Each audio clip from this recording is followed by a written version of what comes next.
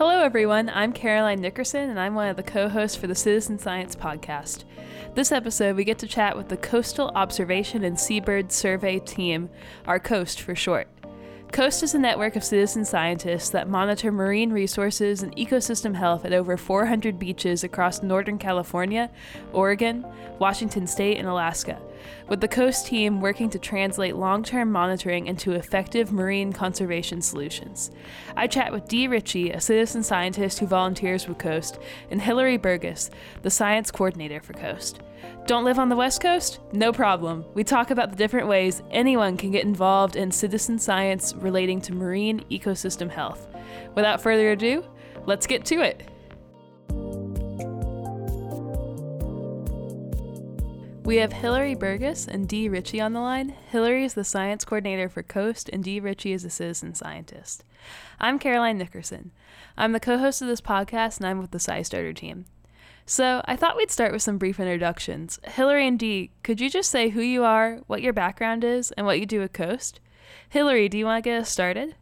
Sure. My name's Hillary Burgess. I have a background actually in plant ecology and citizen science, but I got my marine science feet wet through working at COAST, the Coastal Observation and Seabird Survey Team. As the science coordinator, I work with external partners to ensure that the data that our team collects is useful and used by resource management agencies and other kind of partner organizations. And then I also get to do trainings, which involves traveling up and down the coast from the far northern reaches of Alaska to central California and meeting with members of coastal communities who are interested in monitoring their beaches for the things that we look at and teaching them how to do it. So it's a lot of fun. Awesome. And then Dee, you're a citizen scientist, is that right? That's right. I'm actually a real scientist too. I'm an organic chemist by training, and my last gig was a systems engineer at Bechtel Corporation. But I'm I hate to use the word retired, but that's what I am. And I spend a lot of time growing organic vegetables now. With a couple of friends who trained with me up here in Hansville, Washington, we survey the Point No Point Lighthouse Beach area for small and medium debris. We catalog it and report it. And we've been doing this for a little over half a year now and just loving it. Great. And Hillary, you mentioned that you'd been involved in different facets of science before COAST. Was COAST your first foray into citizen science?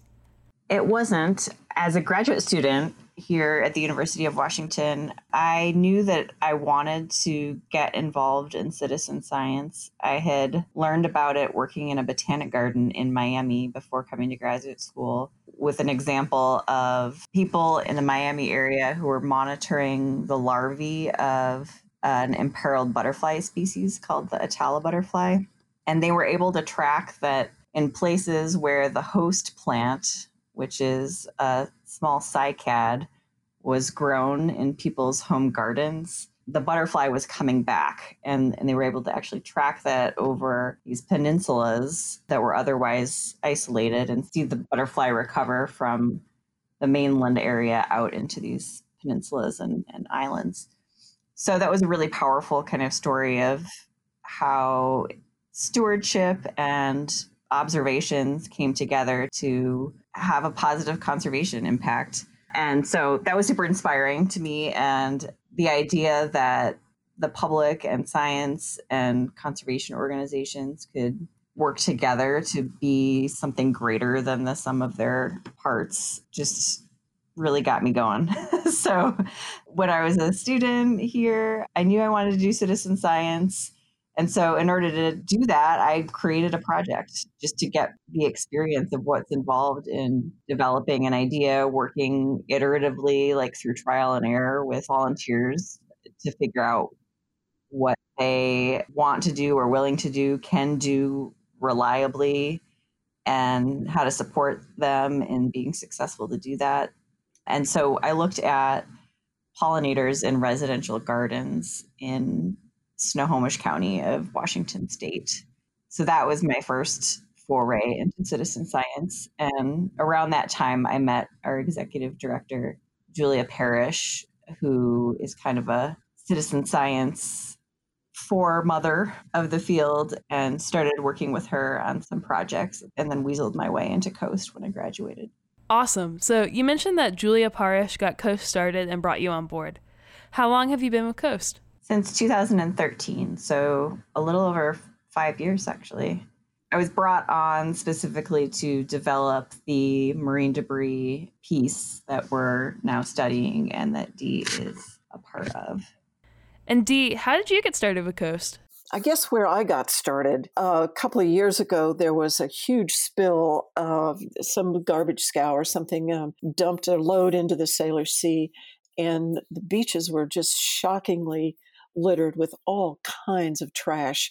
One day, I pulled in more than 20 pounds of stuff just on a casual beach walk. I was appalled, so decided then to form a team of trash collectors. But because of the laws in this state, the beach residents also own the beach out to the tide line. And some of them strenuously objected to random people on their property picking up trash. And at the time, I really couldn't believe this was happening. So I obviously had to retreat and trust that property owners would clean up their own places.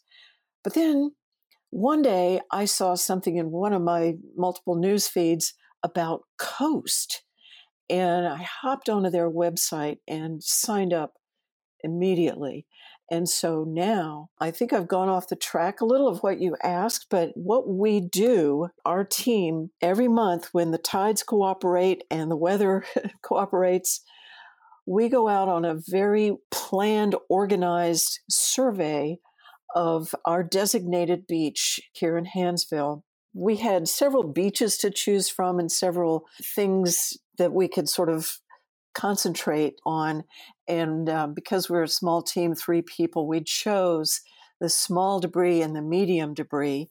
And there are several other categories with other teams doing those kinds of surveys for those types of debris. We observe any major changes in the beach, and we observe very specific little areas. We have very scientific procedure and tools for looking for specific kinds of stuff that nature did not give us that's washed up. It's fascinating the kinds of things that we find on the beaches, all the way from spent shotgun shells to tampon cases, for crying out loud. It's just everything you can possibly imagine gets washed up from somewhere.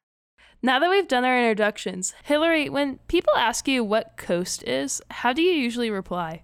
I say it is a network of professional scientists, individuals who live in coastal communities, resource management agency personnel, and community organizations who work together to monitor coastal ecosystem health through beach walks, standardized beach walks where folks essentially adopt a segment of beach and monitor it for one of several different indicators that we track.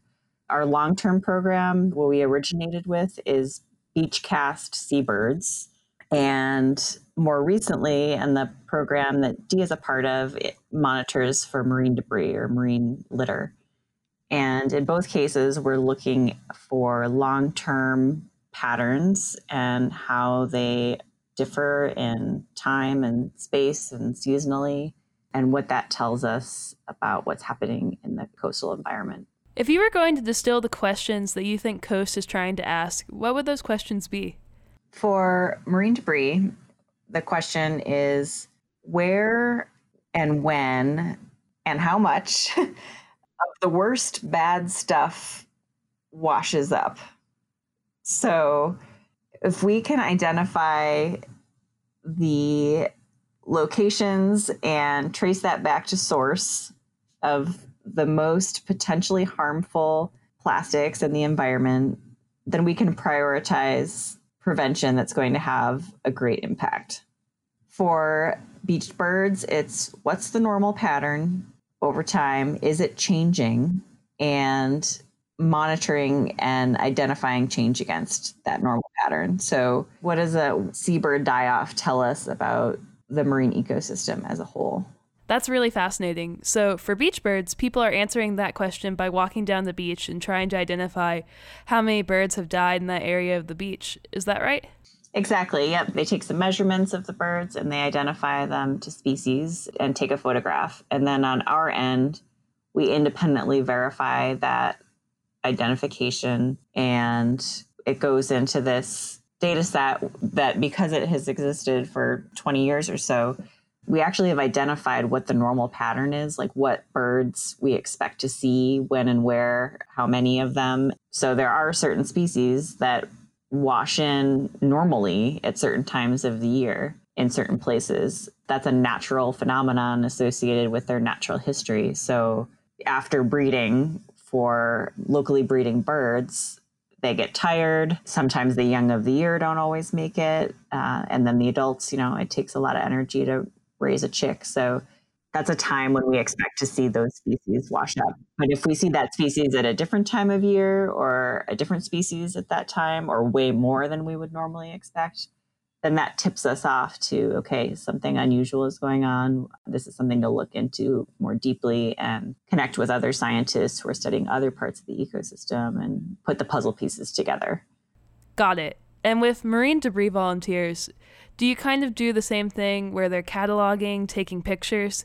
Did you ever actually send the debris to the coast people when you collected it?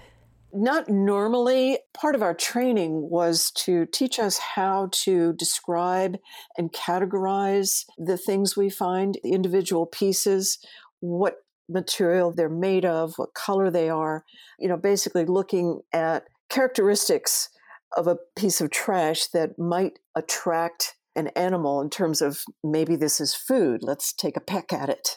So all of those kinds of things. Plus we look at any logos or barcodes or any of that sort of stuff we find that would allow a positive identification of the item and possibly even its source. The training we receive and the documents that we complete are very specific where we find that, which band on the beach, whether it's the rack zone or the surf zone or the wood zone, where we find it, how big it is, what color it is it sharp, is it shiny, all these kinds of categories, so that the coast team will be able to put that into their whole data collection summary. So occasionally there'll be an object that we find that's so interesting or unusual, or we just don't know what the heck it is, that we might send it in. But usually a photograph is enough to help the base team figure out what it is we've actually found. So with coast, and maybe Hillary, you can answer this, with the marine debris and with the bird aspects, do people usually do them both at the same time? Or do you recommend that people just pick one and participate in just that one? That's a great question. They can do them on the same beach on the same day, and we do have folks that do that. But as far as at the exact same time, because the procedure is different and sort of the search pattern is different, like looking for a dead bird on a beach is different from looking for plastic, we ask those activities to be separated so that the effort is equal and comparable from survey to survey. Places where there aren't very many birds and there isn't that much trash on the beach, it's fairly doable, but each module is its own pretty significant commitment. So if you are on a trashy beach or a particularly birdy beach, then folks tend to kind of stick to one thing or the other. Do people tend to find the birds when they do this? Where I'm from, on Florida beaches, I think it'd be pretty strange to encounter even one dead bird on a regular beach visit. I was surprised when I started working for Coast by how normal it is in some places. So in the Puget Sound, so inside waters of Washington, the typical survey would be a 0. We expect not to find any birds most of the time. But in, let's say, the outer coast of Washington and Oregon in the wintertime, or late summer, early fall, right after the common murre breeding season. It wouldn't be weird to find 20 birds in a kilometer. But again, it's a particular species at a particular time of the year associated with a natural part of their life cycle. That makes sense. So for those beaches where you don't usually find that many birds, or you typically don't find that much debris, do you still encourage volunteers to do the surveys there, or do they do the process elsewhere? Totally. As I mentioned, the whole point of COAST, the underpinning piece, is discovering pattern and then asking what causes that pattern. And zeros, that's an essential part of the pattern. We need to know where there isn't stuff in order to compare that to places where there is. And in order to identify that there are places that are sort of hot spots relative to low spots or cool spots, and why those highs and lows exist. What is the training process like for people who want to volunteer with COAST?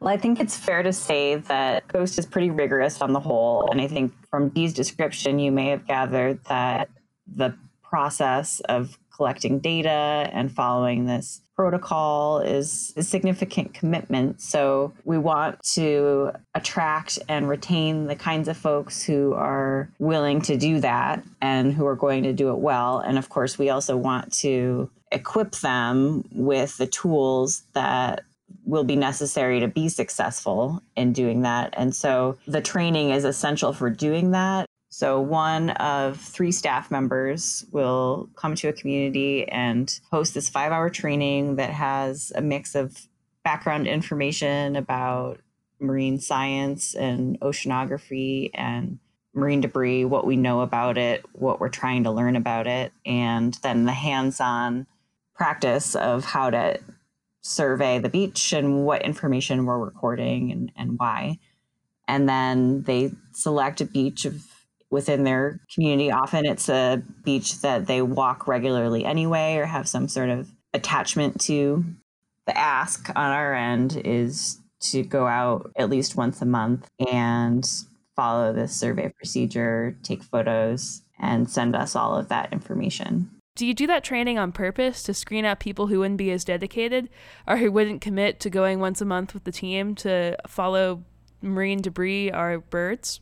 It's not designed to weed people out per se, but I think that there's some self-selecting that happens where if you're not willing to, interested in practicing cataloging marine debris for 5 hours, then you're probably not going to be interested in doing that in windy, misty conditions out on the beach for a couple of hours. So it tends to attract a certain level of commitment and curiosity within a person.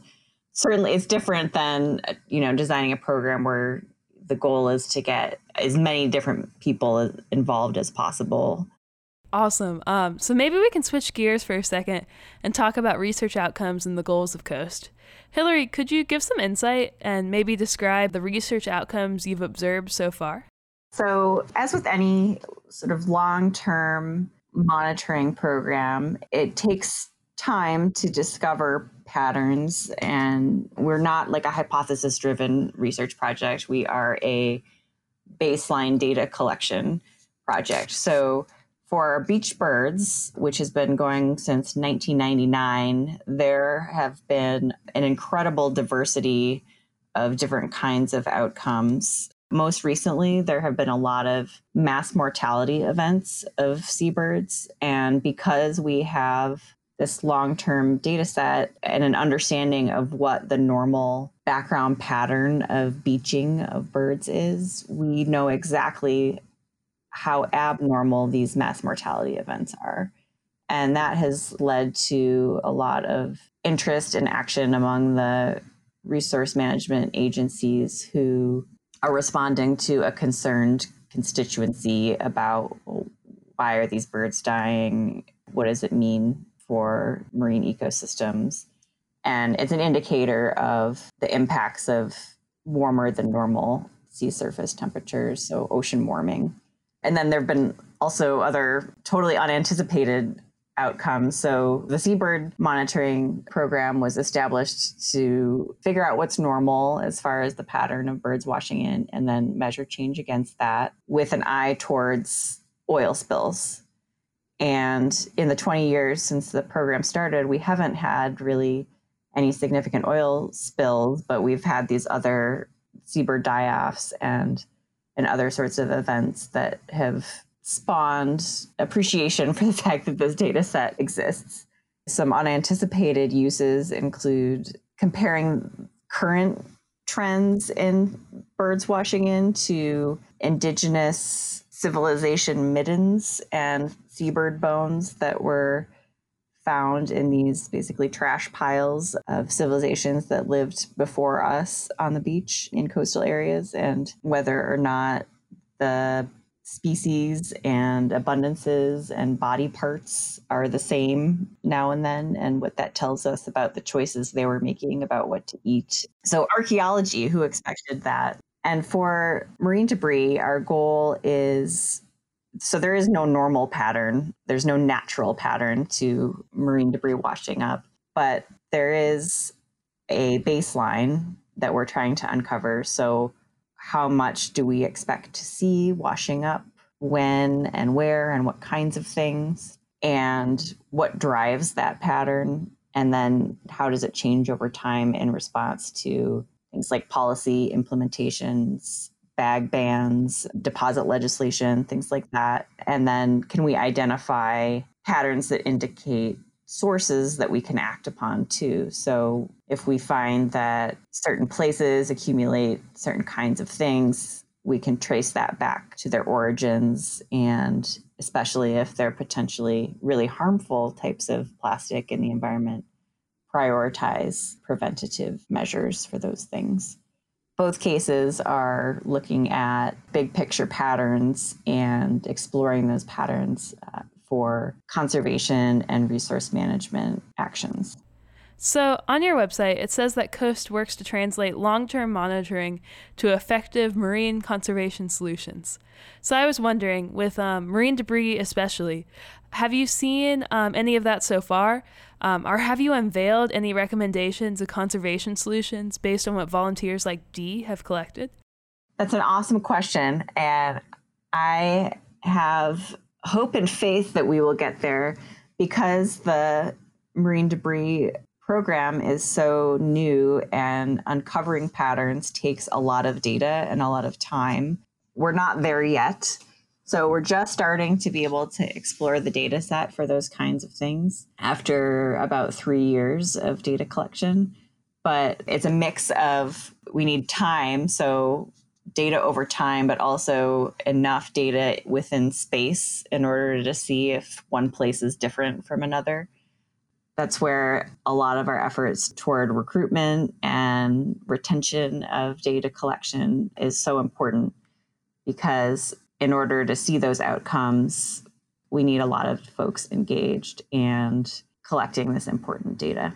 Would you say that most of your volunteers are like Dee, who work with you for years? So our year-over-year retention is pretty high. It's over 50%.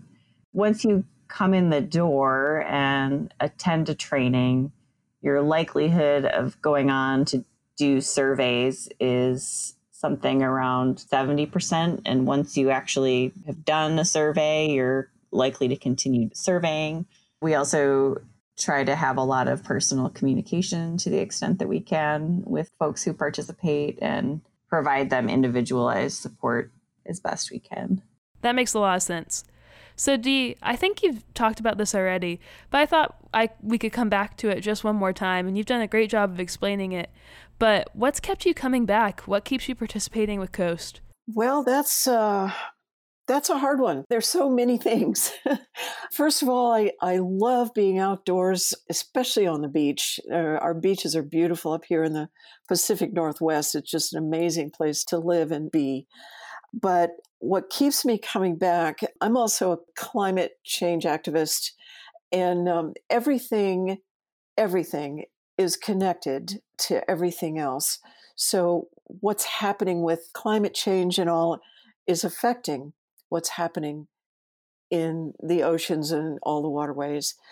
And I'm deeply interested in that. With the warming of the waters and the lowering of the pH, it all affects how critters can exist out there. And then on top of that, we're throwing in all kinds of tons and tons of plastic stuff. And most people are just kind of unaware how much junk is in the ocean and how all of these animals are eating it or getting tangled up in it or suffocating, or all these things that are happening are of deep interest to me, because the path we're on does not lead to a happy place. So any little thing that I can do to increase awareness or to increase the science of what we're studying, or to just further any of these efforts to help us understand, predict, and maybe change the course of life on Earth is something I want to be involved in. So combine that with my two good friends that we meet for breakfast early in the morning on our coast survey days, and we have a big hot chocolate, and we plan the survey, and we go out and we do it, we collect, and we come back and we write our report. We look at all these strange objects. What is this thing we found, and where could it possibly have come from? And we turn all that over to the coast folks for them to figure out, among lots of other things, is what's the source of this thing, and how can we prevent that kind of thing from getting back into the water. So it's rewarding, it's fun, it's incredibly satisfying experience to be a citizen scientist, especially working on a project as fascinating and important as the COAST project is. That's great. What are some things that have surprised you about these walks? Any surprising findings? Well, with our beach up here at Point No Point, what has been so far the biggest surprise is, after all that trash that I found a couple of years back from the accidental tip over of a garbage scow or something, our beaches are incredibly clean. We are hard pressed to find debris. Sometimes, there's a lot more than other times, and sometimes we find completely unexpected things, like major parts of ancient shipwrecks that wash up, all the way down to just beach glass and little plastic nurdles. A nurdle is a plastic bit. It's like usually polyethylene or something that comes in these huge 50-pound sacks. It's raw material for the plastics industry, but we find the bits and pieces. So it's fun, it's great exercise, and we feel like we're contributing to something bigger and something very important. And when we encounter other beach walkers, they're very curious, because we're carrying around this equipment and we've got all these orange flags and these little measuring things. And they come up to us and say, "What the heck are you guys doing?" And it gives us an opportunity to explain why we're there and to give them a little handout about the COAST project. It's really fun and very rewarding. So you mentioned that you do once a month for your walks. Because you have to go with a team, would it be too difficult to coordinate to go more often? It wouldn't be too difficult. Well, let me take that back. We are 3 on our team right now, plus we invite other folks who aren't trained to join us so they can see what it's like and how we work together. But scheduling the 3 of us can be a challenge. But also we have to work with the tides and with the weather. We have huge tides here sometimes, the king tides in the wintertime, and there was a whole month that we could not physically get to the beach, for example. But ordinarily, it's no problem. And yes, we could do it more often, and we may when conditions are a little bit more clement, shall we say. You've been doing the birds process for a really long time, and more recently you've added the marine debris. Hillary, do you think that you all will add in other fields, or do you think you're probably going to stick with these 2? What washes into the beach is a window into what's happening out in the ocean, and especially in the near coastal environment. So there's definitely potential in any number of directions. We are interested in, and we've started also collecting information about beached marine mammals. So there's an existing network called the Marine Mammal Stranding Network that studies and necropsies, beached marine mammals that are reported by the public. But that information doesn't lend itself to a long-term baseline that includes zeros, as I was talking about with the way we think about beach birds. And one piece of that I haven't described for the beach bird program is that folks have a specialized key or guide to identification for beach birds. So it's like a Sibley's bird identification book, but for dead birds. It's kind of a choose your own adventure to get to an identification. And we're looking at developing something like that for beach marine mammals along the West Coast. We've looked at sea star wasting, although there are other organizations looking at that too. We've had people ask us if we could study squid washing up. I mean, anything that washes up on the beach is fair game. And I don't see us going beyond what can be collected on a specialized beach walk. And do you ever see the project expanding beyond coast? Would you ever want to be on the East Coast, for example? Or do you think you're just going to focus on recruiting volunteers in the areas you're already in? I think that we would be open to franchising, if that makes sense.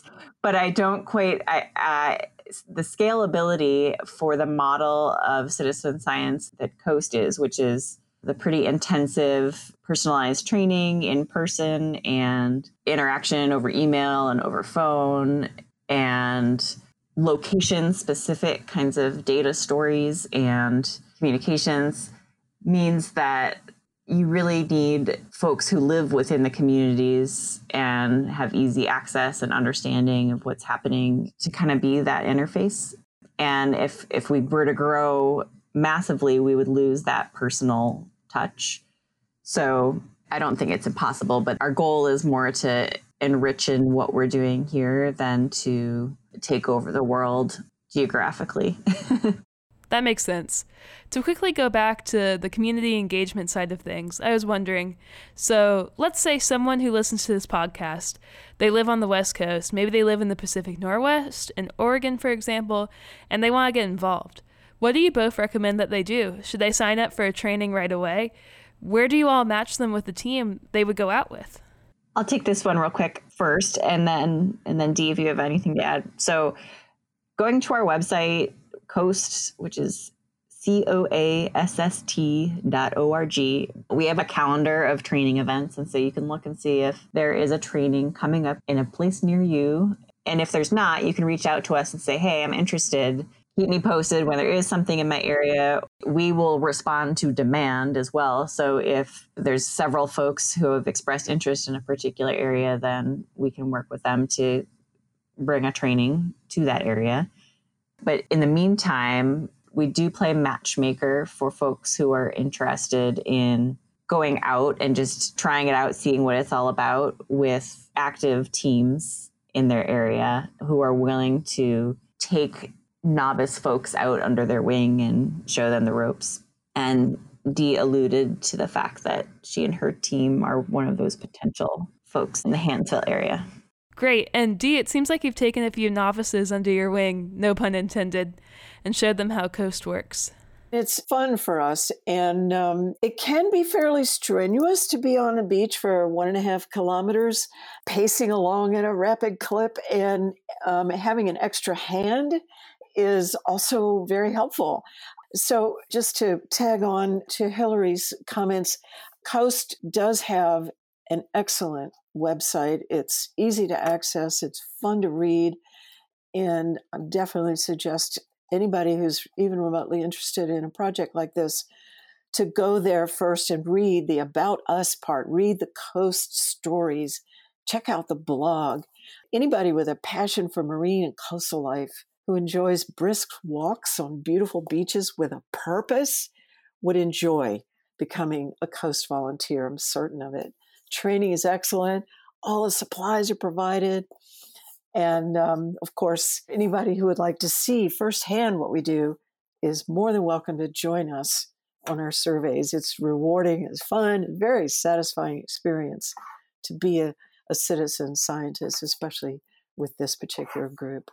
So you have all these deeper motivations about marine conservation that make you want to participate and contribute to the science.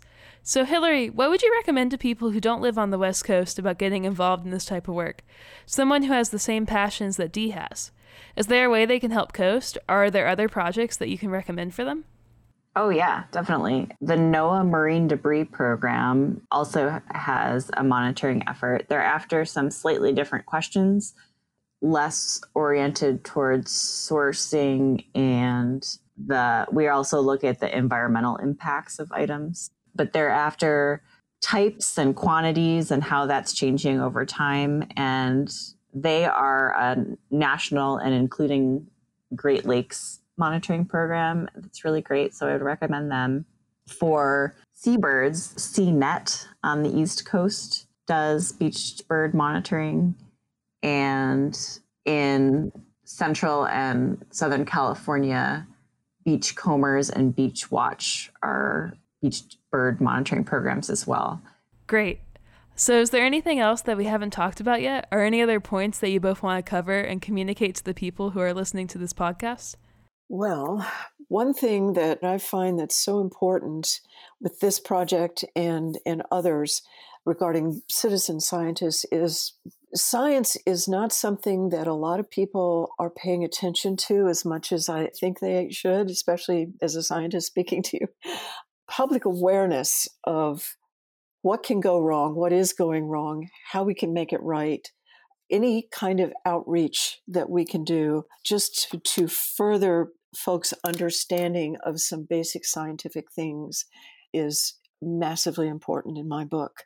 I would totally echo Dee's thoughts there and add that citizen science, it's an incredible opportunity both for that education, that kind of learning, and contributing to science that couldn't really happen in any other way. One of the things that I find most inspiring in Coast is when we meet teams that are intergenerational. So maybe a parent's going out with their kids, or the kid inspired getting involved in Coast and is really taking their parent out to do these beach walks, or grandparents, parents, and grandchildren.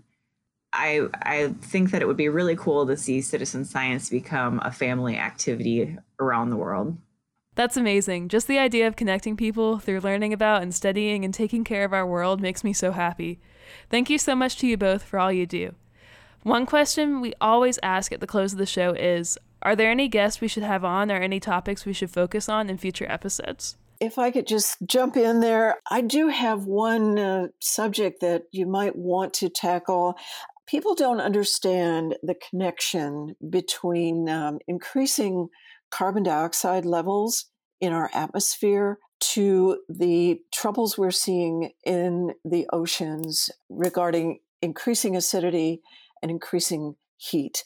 The ocean is a tremendous heat sink. It absorbs so much of the excess heat that's building up, but it also absorbs an awful lot of carbon dioxide, and that makes the ocean more acidic. And what that does is prevents shellfish from being able to form a shell, because the stuff that their shells are made of dissolves in acidic water. Things like that. It would be really interesting to hear a podcast about what is affecting the ocean that's creating problems for the life that has evolved for millions of years to live in a certain kind of ocean environment that we're changing.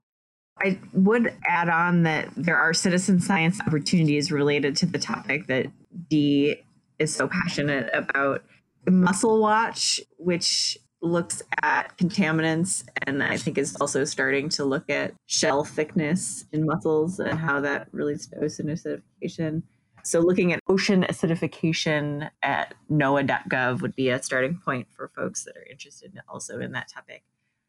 On that note, thank you again to you both for your involvement in citizen science and doing that work and advancing the field. And I hope that you continue to have great walks on the beach and you make some great discoveries and keep on doing your research. Thanks again. Thanks so much for inviting me. Thank you so much, both of you.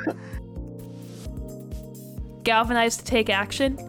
Regardless of where you live, if you're by the sea or not, We know you can use citizen scientists to help us better understand ecological problems and propose conservation solutions. And with COAST, it's clear from this conversation that you can dive right into citizen science. Citizen Science is produced by Caroline Nickerson and Justin Schell in association with SciStarter. Music for this episode is from Smile For Me, Son by Adam and Alma, used under a Creative Commons license via the Free Music Archive. To learn more about our show, get a transcript of this episode, and listen to previous episodes, please visit scistarter.org/podcast. If you haven't subscribed already, you can find us on Apple Podcasts, Google Podcasts, Stitcher, Spotify, and anywhere else you get your podcasts. We'd love to hear your feedback on what we've done so far and your ideas for what we could do in the future. Send us a note at info@scistarter.org. If you like the show, please rate or review us on your podcast platform of choice, or simply send it to a friend. We'll be back in a few weeks with a new episode. Thanks for listening, and we'll talk to you then.